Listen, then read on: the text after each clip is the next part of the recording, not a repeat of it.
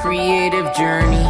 It's easy to get lost, but don't worry, you'll lift off.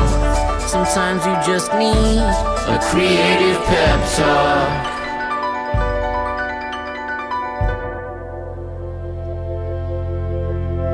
Hey, you're listening to the Creative Pep Talk podcast. I'm your host, Andy J. Pizza. When I was first starting out, all I wanted as an illustrator, as a creator, was a style. You know, a style that was as full of life as my heroes' styles were. But everything I tried either felt too random or too derivative. Nothing felt as authentic and lively and pulsing as the work and the styles of my creative heroes. How did they come up with these signature styles? How did they develop such an incredible, authentic look? No one in the industry at the time when I was starting out was really talking about how the sausage was made, so to speak, how you start to develop something that looks like you. So as I learned and made strides developing my own style, I try to take note of how is this happening? I try to be observant of my own creative process and how it all came together. And that's what this episode is all about. If you've ever wanted to have your own creative style, regardless of what medium you're working in, this episode is for you. But before we do that, a quick word from our very lovely sponsors.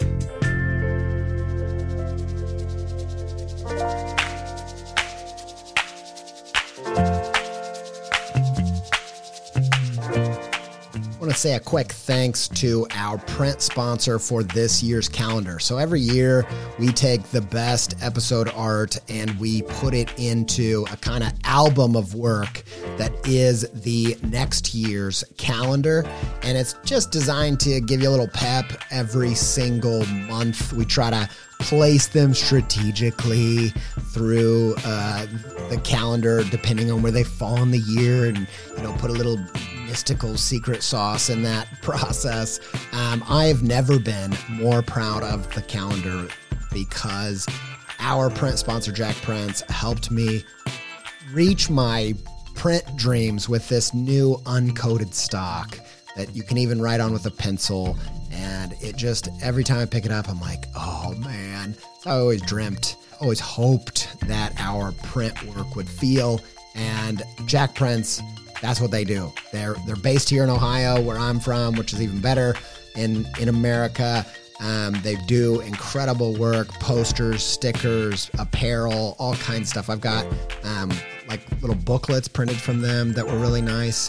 They do great work, and I highly recommend them. JackPrints.com, JackPrints.com. And you can get our calendar at creativepeptalk.etsy.com. Thank you to everybody that's already bought one. I hope it brings you tons of pep, and all of the purchases in that shop help support this show and make it possible to make new episodes. So I really appreciate it. We all do at the Creative Pep Talk team. Thank you, Jack Prints, and people buying the calendars.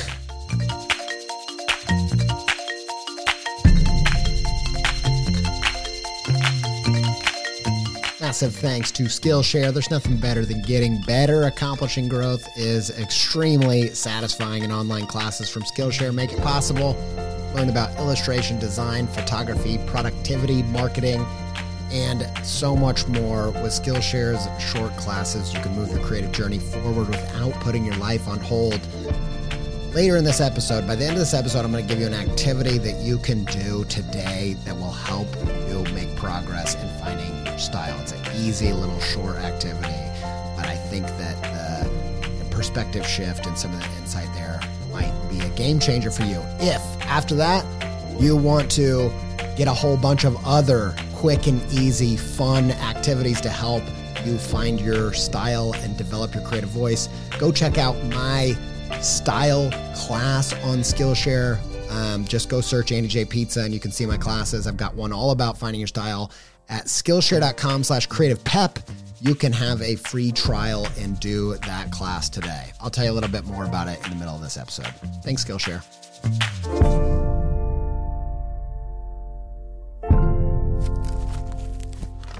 Chapter 1, style is dead. The first step for me in progress finding my own kind of signature style within my work was realizing that style isn't as important or miraculous or otherworldly as I thought it once was. For me, the first step was downgrading what I thought style even was. Because when you see style for what it is, it actually becomes less mythical and more attainable. So what is style? I don't think it's the part of your work that's alive. I think it's the dead stuff in your work. And no, I'm not like a fashion guru being like, cool is out, uncool is in. Long live unstyle, style is dead. I'm not like Mugatu. Are you not aware that I get farty and bloated with a foamy latte? My mistake, Jacobin. Your mistake indeed. But I'm just saying that when you realize that style isn't this transcendent thing that only a few stumble upon, and it's just something that enables your best work. It's not the transcendent, it's not the best of your work. It just enables. It's just an environment for your best work to happen. You'll find it easier to attain it. So let me explain what I mean by that. So when I was starting out, all I wanted was to find my style, like I said, and looking back, it makes a lot of sense why I was so obsessed with style, because all the most creative things I encountered were made by someone who had such a clear sense of their style. It was such an obvious pattern. For me, it was people like Jim Henson, the creator of the Muppets. It's such a signature voice and style pulsing through everything Jim Henson made. Tove Jansson, the creator of Moomin. Hayao Miyazaki, creators of films like Totoro and Spirited Away.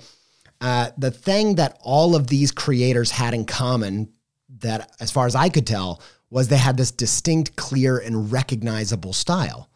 This style just had to be the source of the life that was pumping through every single thing that they made. So of course, style had to be where these new things were coming from. And I wanted to find that same kind of signature style. But as I went along in my creative journey and made progress in developing my own style, I started to realize that this wasn't maybe what was actually happening. By the time I started to make some progress and had kind of my own look as in the stuff I was making, it started to feel hollow. Like style on its own just kind of felt empty. At first, I was tempted to kind of jump to the conclusion that I think a lot of creators later in their practice adopt, which is style is nothing, style is meaningless, forget style. Style's dead. But then why was it that all of my all-time favorites had such a distinct style if it was nothing to do with what was successful about their work? Like, which is it? It doesn't make any sense. How was it that this new, exciting, lively work sprang forth from a dead thing like style?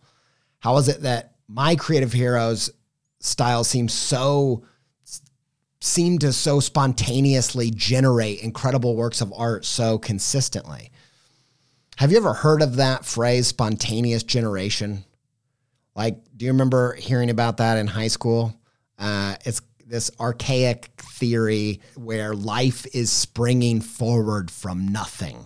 You know, like maggots originating from rotten meat, or mice coming from left out bits of bread and cheese. Like if you had some old bread and cheese and you wrapped it up and you accidentally left it in a corner of a room and you opened it up, there would be baby mice in there. And they just were like, clearly mice come from old bread and cheese, or clearly maggots come from old raw meat. Like that's where they come from. This theory is called spontaneous generation. And of course, we now know that it's impossible for some rotting cheese to birth a mouse. It seems ridiculous in retrospect, but without what we know now, it kind of makes sense. Like, you don't have any mice, leave out some cheese, all of a sudden you have some mice. So you can see why they'd think this new life was coming from this dead thing. But we now know in reality, this wasn't where the things were being born from. This dead thing was not where the new lively stuff was originating from at all. They didn't produce the new thing. They weren't where this life was coming from. They were the ideal circumstances for new things to flourish. These settings took care of everything, made all of the environment just right so that the new things had a perfect atmosphere to begin, to have a great start. And I think the same is true for style. In my experience, style isn't what's alive in your work, it's what's dead. My favorite style quote that I've ever heard is from Alfred Hitchcock, who said, "Style is just self-plagiarism." It's just copying the lively stuff from the last work that really worked and doing it again. But of course, when you do it again, it's not going to bring that same bit of life. But that's not the point of it. It's literally taking how you shot that last scene in the movie that you made that you loved the most and just copying it and setting up all your new scenes like that one. It's reused. It's not new. It's not fresh. It's not alive.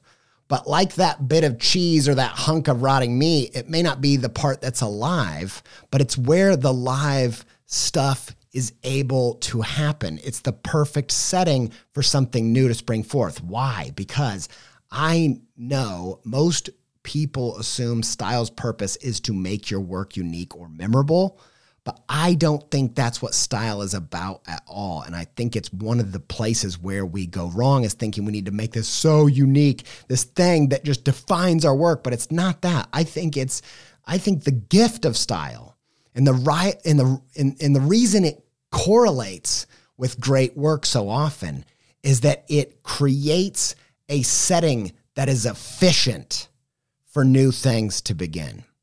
So this is part 3 of our 4-part Creative Mastery series. Skill was week 1. Week 2 was strategies. This week, we're going to talk about style. The final part, week 4, we're going to talk about substance. I now believe that it's substance that was the thing I was encountering in the work of my creative heroes like Henson, Janssen, and Miyazaki. And if that's true, why do we need an episode on style at all? Because the new pulsing life of a creative thing, that substance, that doesn't come from an artist's style. But style is the perfect setting for that substance to be cultivated. Why? Because style is efficient. When I make something new, I don't have to choose from 256 colors. I don't have to explore every color combination. I only have about 25 that I tend to use. I don't have to decide whether I should I make it out of paper? Should I make paper mache? Should it be acrylic? Should it be clay? Because mostly I just draw with a blue pencil and paint markers. And I could go on in all these different style decisions. And sure, these choices make my work my own. It gives me kind of a look and a feel that's recognizable.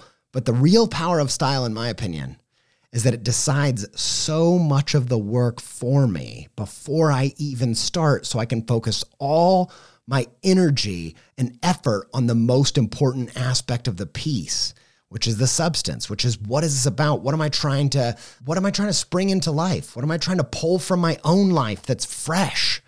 I don't have to think about the 800 decisions that go into one little illustration. I just have to think about the one of what is this? What is it about?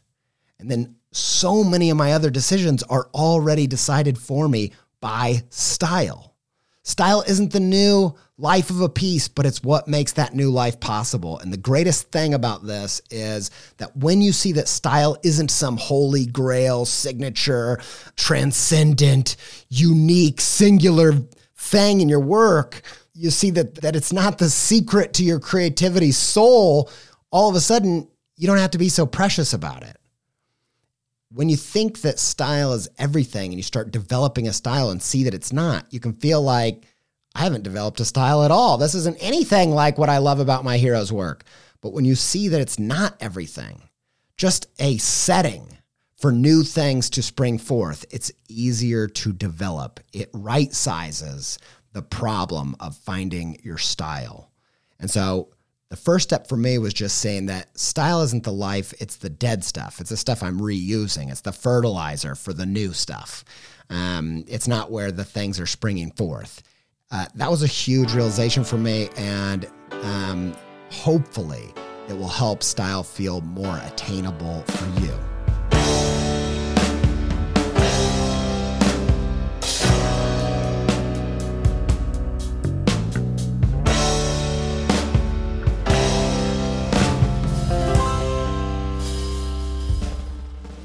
Chapter 2, building nothing out of something.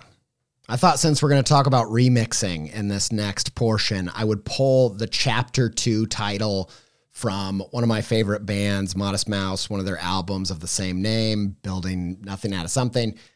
When you try to build your work from total scratch, from nothing, it's kind of like... If you wish to make an apple pie from scratch, you must first invent the universe. Look, we all call ourselves creators, but I kind of feel sometimes that if we're honest, we're at best remixers. Like you know that scientific law, the conservation of mass, no matter can be created or destroyed. And maybe you're like, look, I'm here. There's never been anything like me on this planet. My DNA is 100% unique and never will be repeated. And you're correct about that. But being a completely one-of-a-kind original thing, really? I don't think so. You wish, because guess what? Your parents were the originals. You're just the remix of them. Makes me laugh because you got your dad's ears and all.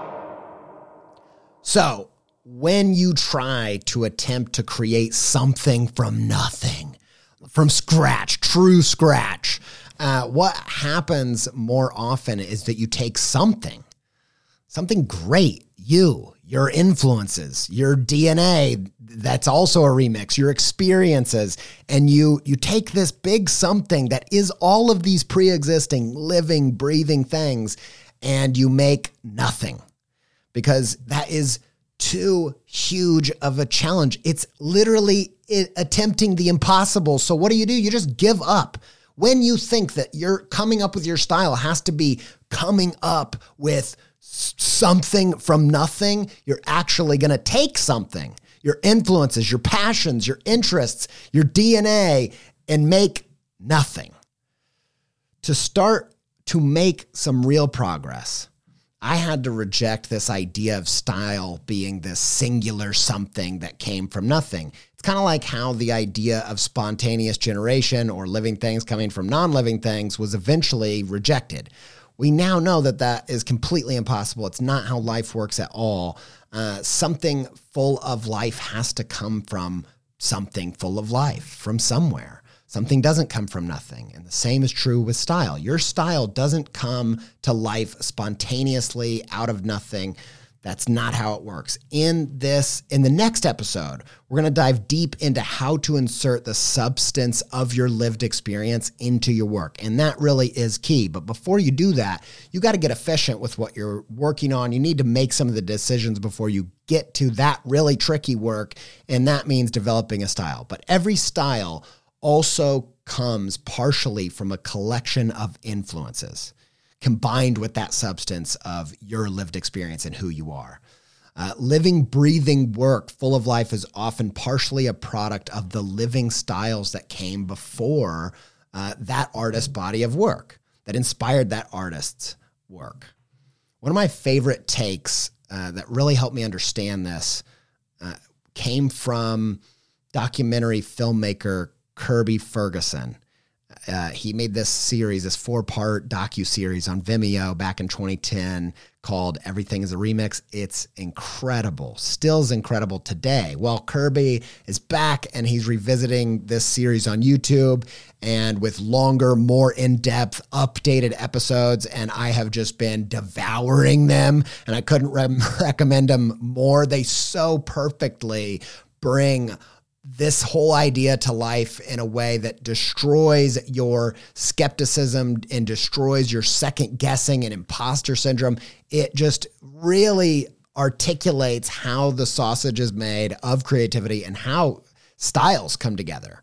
And it demystifies the whole process, simultaneously enhancing the magic of how new things actually come to life.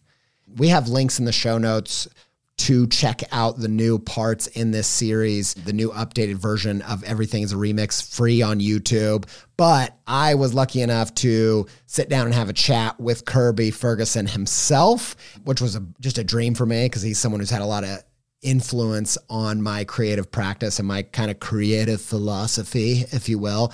And I wanted to just share how he thinks new things come about, because it's a little 3-part system that is deceptively simple because it's so brilliant. So here is a little bit of that conversation with Kirby Ferguson.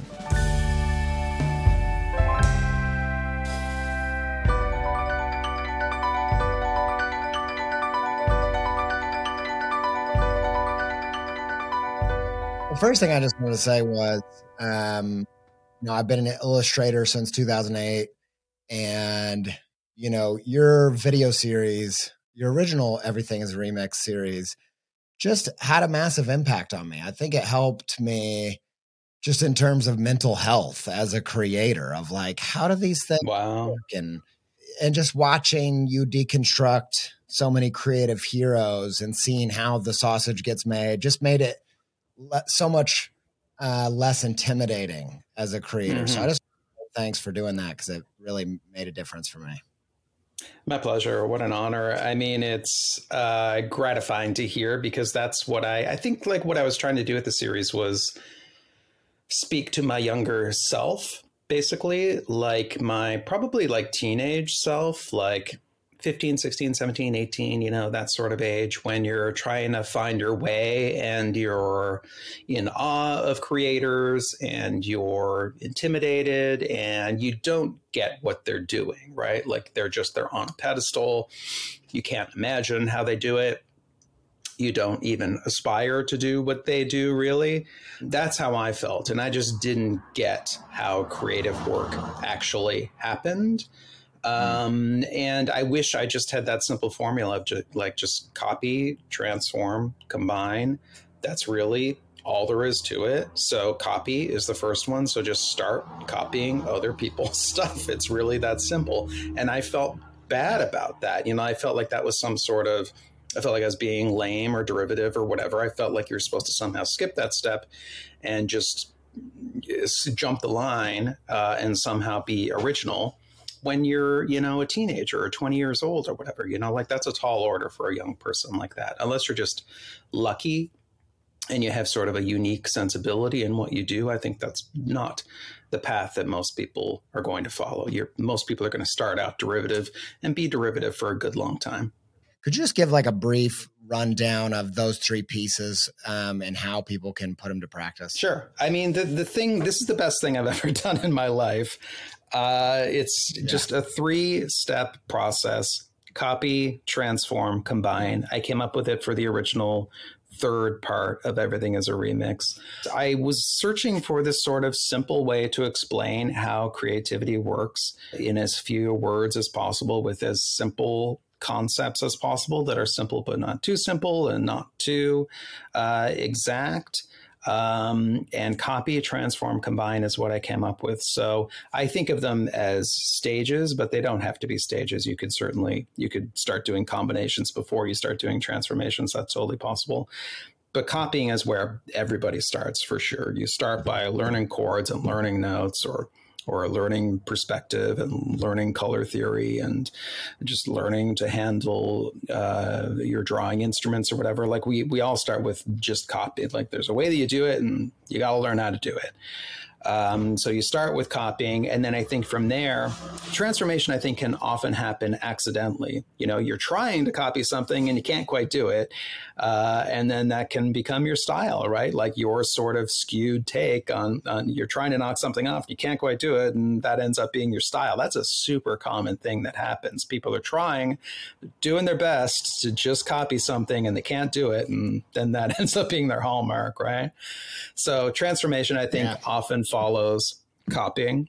So transformation is just doing your twist on making something bigger, smaller, faster, slower, whatever, darker, lighter, whatever the medium is that you're working with, twisting the thing around and doing something different with it.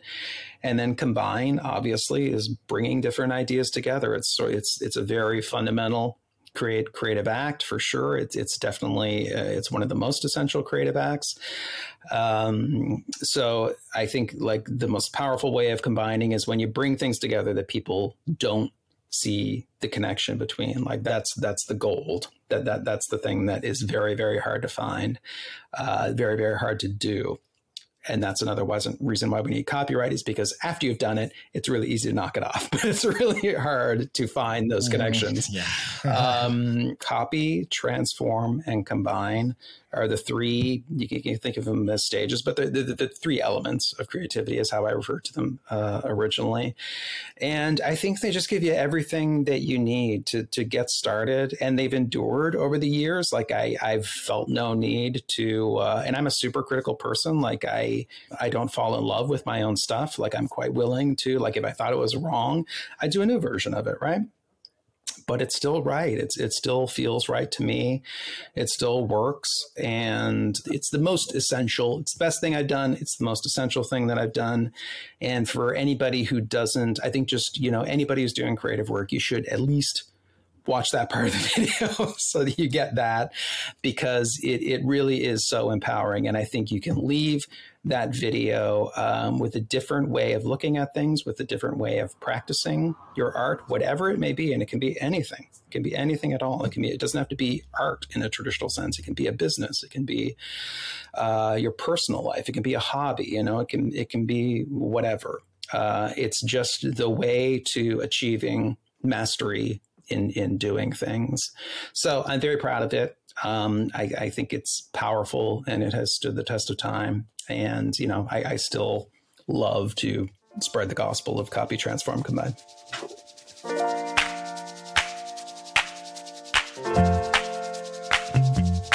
Quick shout out to our print sponsor, Jack Prints. They helped make our 2023 calendar possible, but they've printed tons of our work over the years. That we do all of our posters with Jack Prints, and we could not be happier with the quality and the smell and the taste. Sometimes I chop some up and put them in my cereal, and they've given me some health issues, but they're delicious. I don't eat my posters. Don't worry about that. I don't recommend you do. Jack Prints definitely doesn't stand behind that, but I do recommend that if you've got some print needs, go check Jack Prints out. They do an incredible job. They're based here in Ohio. We could not be happier about working with them. And you can go check them out at jakprints.com. And you won't be disappointed.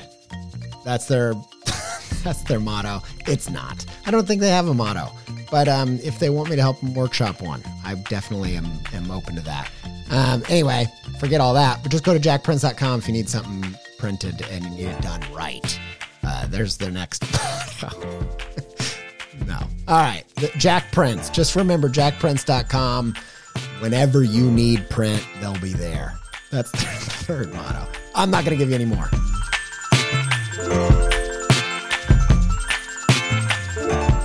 Quick shout out to the sponsor, Skillshare. My most popular class on Skillshare that I produced with the help of their team is all about finding your style, the topic we're talking about today.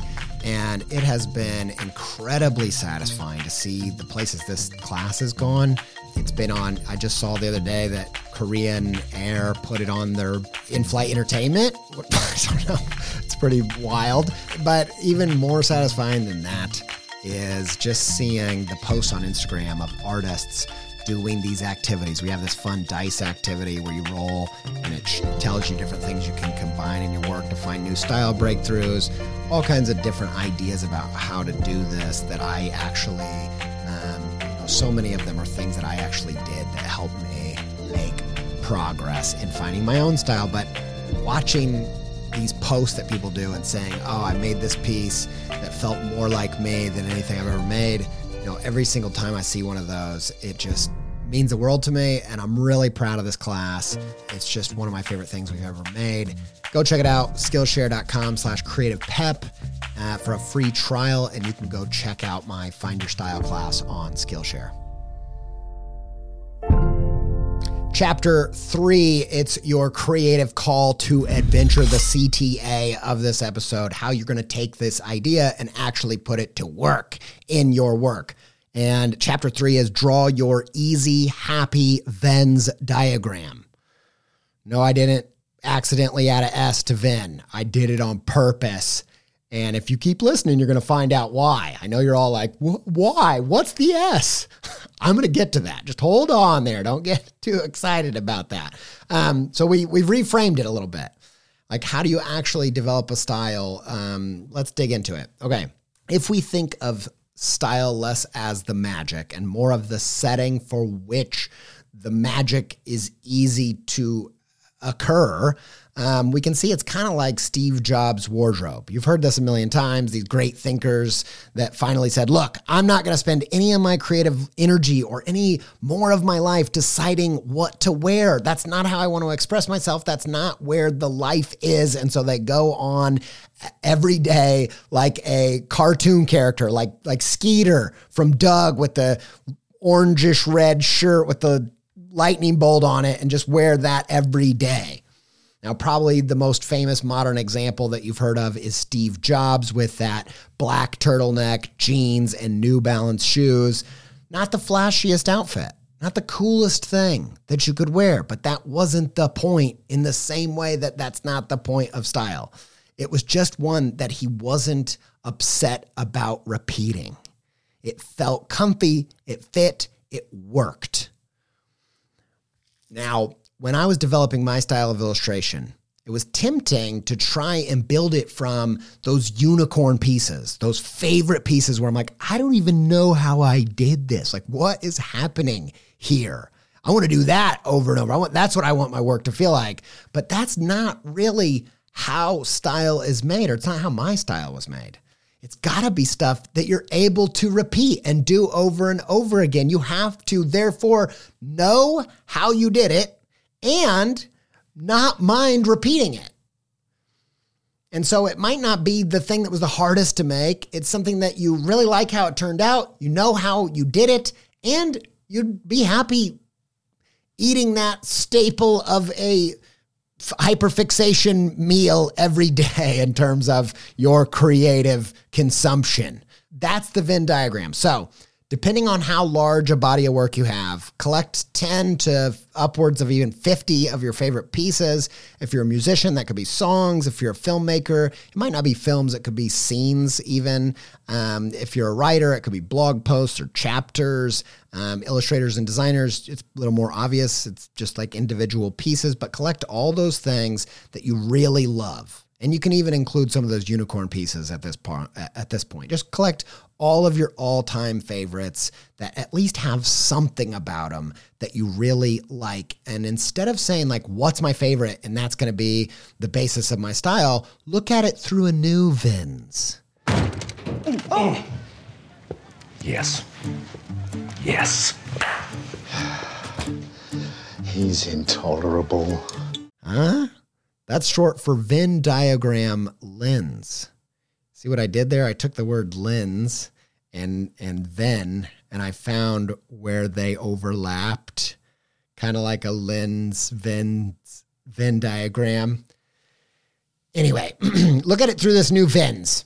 Just going to keep saying it. Now, don't think what's your fave, but think what is something that I could repeat and would be happy to repeat that's comfy.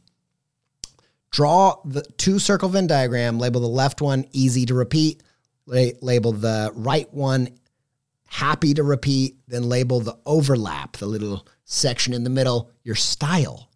That's your style. That's all it is. It doesn't have to be more complicated than that. You probably already have all of the raw, dead meat of your style. It just takes a little time doing the combination process. Now, number the pieces you've collected, then go through and list every piece that has something you like, that you know how you made, that you could hypothetically recreate, and put that number in the first circle of the easy to repeat. Then go through and list all the numbers of the ones that have things that you would be happy to recreate every day, like your staple meal that you just never get tired of, or it's, you know, you're going to get a lot of mileage out of it at least. List all of those on the right, the happy circle. Happy circles, kind of feeling like Bob Ross right now. Then in the middle, put the numbers that appear on both sides. There you go. That's how a Venn diagram works. You're like, okay, that's not tricky. I knew how a Venn diagram worked. Next part is the fun, kind of trickier bit. It's now time to see how you can combine the elements of these various pieces into a cohesive style. And so you got to kind of take those numbers in the middle, break them down, analyze, deconstruct, like what are those pieces? What are the repeatable aspects and flourishes? And then how can you make some new pieces that combine these things in a cohesive way? Now, some of these pieces might seem contradictory or wildly different, but if you feel in your gut that these are the pieces, don't try to choose between them. Try to combine them. That is really great fodder, really great fertilizer for new life to spur on from. So here's the best part for me. The crazy combinations of these seemingly unrelated pieces are where your signature moves are going to come from. They're why your stuff is going to look like yours and nobody else's. I always tell artists, and if you're a longtime listener of the show, you've probably heard me talk about this, that if you feel stuck at a crossroads between this fork in the road, I guess, between two different choices that you just can't seem to figure out which to choose, choose both. Smash them together. That's what creativity is, in my opinion. It's the difficult job of doing the uncomfortable thing of smashing two things that just don't seem like they go together, because they don't yet. Lots of you know that I'm a pretty big fan of the band The 1975. I have a more nuanced opinion. I have a lot of different thoughts about their work, but I've been a fan since the very early days of their music. How I discovered them was I was illustrating a job for this music article. It was like a roundup of brand new bands, and I saw one of their first videos for a song they have called Sex. And I was like, man, how in the world did one band combine emo kind of pop punk and Sigur Rós? Like, it just doesn't make any sense. How would you know that those two things could even be contained in the same song? And they just released a new record. And I wouldn't say it's my favorite of theirs, but I do really love it. And I think there's some really incredible stuff going on there. What I love most about this record is that, unlike their old records that are kind of long and sprawling and full of like instrumental-y John Hopkins tangents and acoustic tangents and 80s tangents, this is the first record where, instead of saying, should we do the next song acoustic or should we do it 80s pop? Like, should we do this one like an instrumental, or should we do this one like Sigur Rós, or like, you know, and instead just said yes to all of them all at the same time in each and every song. And then watching them play one of these new songs on late night TV, like seeing the lead singer, Matty, with his acoustic guitar while they play this 80s pop song, it just felt more like them than I'd ever seen. He seems so comfortable in the chaos of all of these different fragmented pieces. And I think that is your challenge. Like, don't tell me Fraggle Rock and mid-century modern design have nothing in common, because they totally do.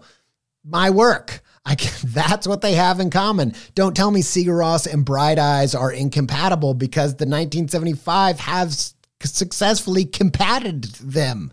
Like, that is your challenge. Find that overlap. Find those pieces that you find easy to recreate elements from and happy to recreate elements from, and then just figure out what their connecting points are, or force those connections, because once you do so, it'll be like the most obvious thing in the world. And I feel like there's a familiarity and a synchronicity and just something really like it's already existed when you put things together in that way, even though it hasn't. It's like these things should always have gone together. And I think that's kind of what you're going for. That sense of, this feels so me. How did it not already exist? Anyway, all these ideas were helpful for me doing what seemed like impossible, which was developing my own style. And if I'm honest, I feel like I'm still on the journey, and I'll always be reinventing and adding flourishes and copying myself and reinventing it again. That's just kind of how it goes. But I hope that it both comforts you, that you don't have to do something that's actually impossible. You don't have to start from true scratch and reinvent the universe. And you can just have some fun.